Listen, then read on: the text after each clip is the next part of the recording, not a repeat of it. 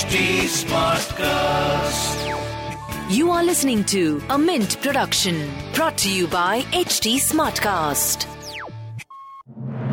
Good morning. You're listening to Mint Business News with me, Gopika Gopakumar. Here are the main headlines this morning. Executives of the Adani Group told investors in a call that they will address deadlines to repay debt with options including private placement notes and cash from operations. The management will come up with a plan to refinance Adani Green Energy's bonds due in 2024 by the end of June. The bonds rallied the most ever after the comments. The debt will likely be refinanced with long-term private placement notes with a potential maturity of 15 years. HDFC concluded sale of 10-year non-convertible debentures of 25,000 crore rupees, marking the largest domestic rupee bond issuance by a corporate in India. The bonds carry an annualized coupon or the rate of interest periodically paid to investors at 7.97%. Hindustan Zinc's Chief Executive Officer Arun Mishra said the company plans to get in touch with the Mines Ministry to resolve differences over acquisition of overseas assets of holding company Vedanta. However, valuation of assets is among several concerns flagged by the government.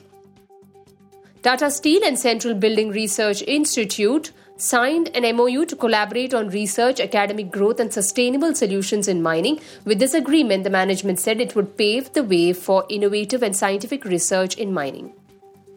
Hindustan Aeronautics received Indian Technical Standard Order approval from the Director General of Civil Aviation for its indigenously developed cockpit voice recorder and flight data recorder.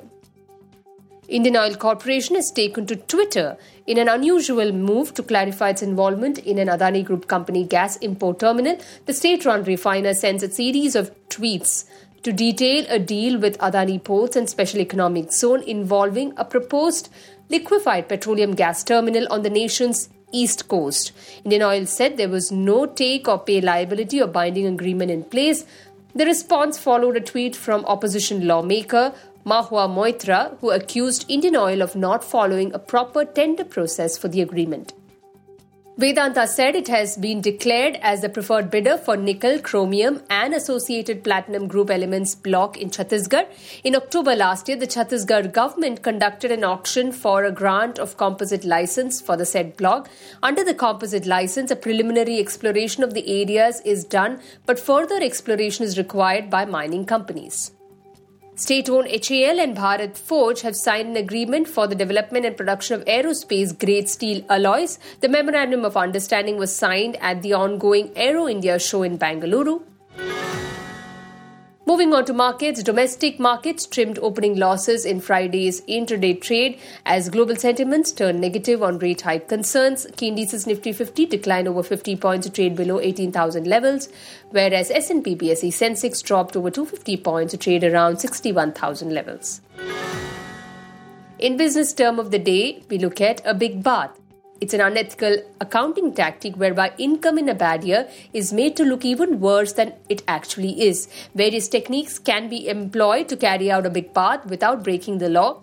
It can enrich corporate managers in the following years as bonuses are often tied to earnings performance. With that, it's a wrap on today's edition. Thanks for tuning in. Have a great weekend. See you next week. Bye-bye.